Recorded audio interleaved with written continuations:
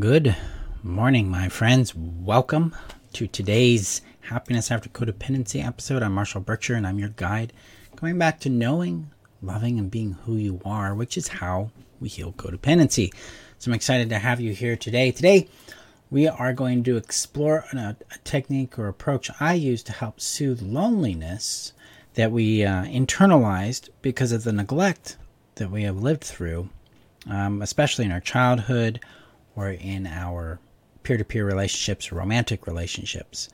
Usually when we have a chronic exposure to being alone, not being engaged with, not being connected to, not having another individual that's interested in who we are, interested in sharing time, space, and presence with us, we end up feeling very, very alone and lonely. So we're going to talk about that here in a moment. Before we do that, I'm going to get this shared out to the community here real quick. The community is a place where you can find additional guidance from me, tools, and support in your journey in coming to knowing, loving, and being who you are. Link is above on Facebook, below on YouTube. It's on the front page of my website at freetheself.com. Please check the rules before joining, because there's a lot of them, and they're structured there to create a safe, secure container, as well as it helps you understand how this community functions, because it's a little different than other ones. So check those links out above there. And if you're watching on YouTube, say hi. If you're watching on Facebook, say hi. But if you're watching on YouTube, hit that subscribe button, and let's keep growing this expansion of things into the world, sharing the work out there. All right. It's good morning again.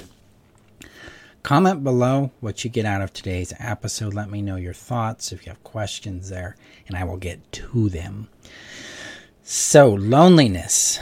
So, a lot of times, for many of us, we did not grow up in an environment where we felt seen, we felt valued, we felt like we belonged, we felt like we mattered. We didn't feel like our presence or our existence was cherished or appreciated or wanted or sought after. Instead, a lot of times, because of neglect, we were left to figure things out on our own, to figure out what to do differently next time if we made a mistake. We were sent to our rooms to process our feelings by ourselves. We were told that we have to figure this out, don't do it again. A lot of times we may have not even been engaged in anything. Like maybe we had an exciting thing at school that happened, or we created a piece of artwork, or we made a thing. We brought it to the parent, and they weren't very responsive to it. They didn't engage with it. They were indifferent to it. We may have grown up feeling like we were invisible, we were ignored, we were unwanted. All of these kind of chronic experiences taught us that we weren't included, that we weren't seen. And maybe that we weren't valued by these people, by the culture we might have grown up in, that kind of thing. What this does is it tends to internalize a sense of aloneness or isolation in the world, where we do not feel like we have a space of belonging, connection, warmth, or of being wanted or valued in the world. And we carry this with us for most of our lives. It feels... One of the tricks with neglect is it's the lack of something. And so that can be very difficult to detect, especially because usually we don't have the contrast of having something to illuminate the lack of something, right? And so when we are walking with this kind of neglect, this kind of gap in our world, we can feel empty, we can feel lost, we can have a malaise, kind of like this just dullness or kind of like low-grade depression, because we have these unmet needs that don't even have names yet to them. We don't have a lived experience with them. It's just kind of an emptiness that we wrestle with there. In my own journey out of codependency and out of this loneliness, this is where I came into knowledge with that. It's like, wow, what I really needed was to be cared for and seen in this. But no, I got indifference, or I got sent to my room, or I was left alone through very, very traumatic events, like, my mother's death. Can tell you 2 times in the first year after her passing where I was checked in on and asked about how I was doing with that. There weren't hugs. There was no space for crying or grief. Things had become absorbed in other areas in the parent's life. That's neglect. That's one of my prominent experiences of neglect. We have social neglect, where we're not included in activities by other peers. We aren't included or recognized in the things that we value. We're excluded because we're different, or we don't have the same interests, or there's some sort of thing that isn't being acceptable there. So in my journey out of codependency and into connection, this is something that I had to face frequently.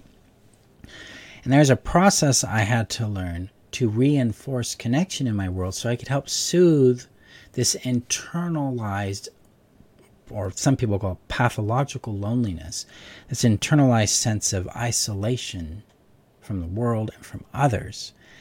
And so this is the technique, one of the techniques I use. I call it the CRP. It stands for Connection Reinforcement Practice.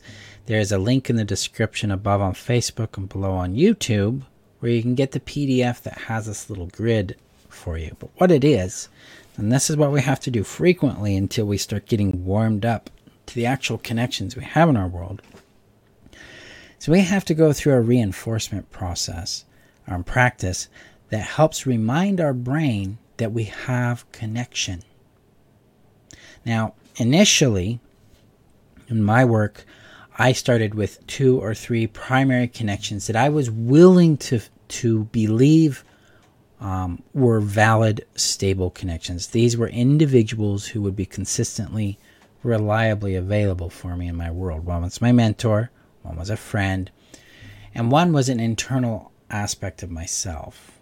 So I had an internal part, more like at this particular time, it was my own sense of an internal mother. So that's what I'd created in my own healing, is I have an internal mother that's always available to soothe, care for, and guide me, and protect me, shelter me, even play with me a bit, get on my level and do things that I enjoy. So that was an internal resource I had, and then I had a therapist and a good friend. Or my mentor and a good friend. And then I started adding to that. What I did is I wrote these down in little bubbles. So on a piece of paper, I wrote a circle in the middle and I said internal resources. And then I put internal mother. And then a circle outside of it. And then I drew a line to that other circle where I'm at. Said, mentor, and then another circle, friend, and then community. Community over here. I had different kinds of communities I started adding to my life. And I had a visual of my connections. This visual experience reinforced to my mind and to my body that these are real. Because one thing we are going to struggle with and wrestle with is the sense of realness. And especially when you're dealing with neglect, there's just a lot of fog there. There's not a lot of definition and not a lot of clarity. We have to bring definition, shape, or realness, something that's concrete, to help heal that, to help reinforce that, this is a real thing. Drawing this out visually, I have found, has been critical to that for the majority of my students and clients, and for myself. Because when I'm feeling lonely, or I'm getting that sense of emptiness or not belonging, I pull out that sheet and I look at it. I'm like, it's here and it's here and it's here. It reminds my brain about what is real. What is real now? Because most of the time, our brains are going to go back to the past as a reference point. It's going to be like, when we were 5 and we had no friends, that's reality. No, it was when we were 5. It isn't when I'm 44.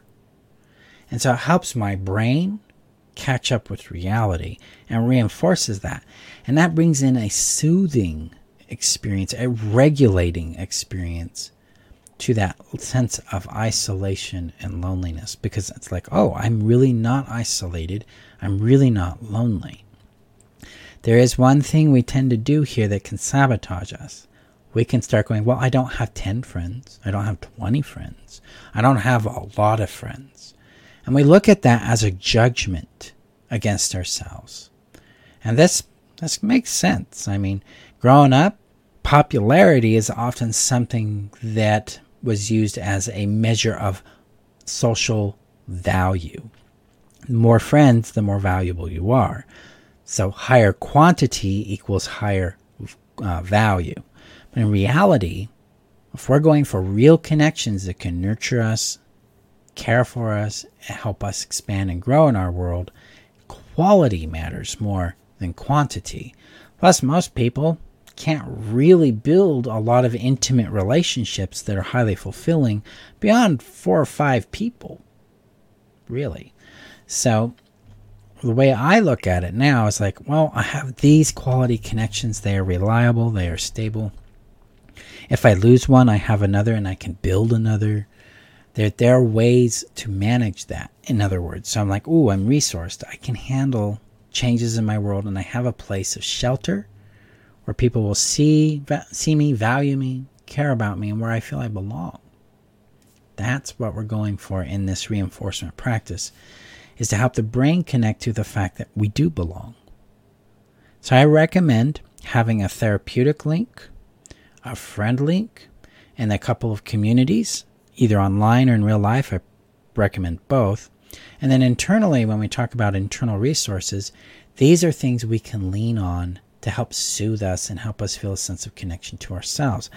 I have used my hobbies and interests as those resources. I've used what I called internal aspects of self, like that internal mother, have an internal father, have an internal deity, have an internal protector. I reference these parts of me for wisdom and guidance and for soothing. And then I also internally outline my skills and my resources that I can lean on, like practices, tools that I use, practices or rituals that I use to soothe or empower me, things I'm good at, things that I have succeeded through, challenges I've overcome. All of these can soothe and build a stronger sense of connection with yourself and with belonging. So that's is one way I teach my students in how to soothe that internalized loneliness that we have gained because of the neglect we've been through chronically. So if you want to give this tool a shot, again, the link is above on Facebook, below on YouTube in the description. It's a little PDF. Click on it, fill it out, and then practice it every day. Like just set it down and just let yourself recognize these connections and acknowledge how that feels in your body. And let's see what that creates for you. So there you go, my friends.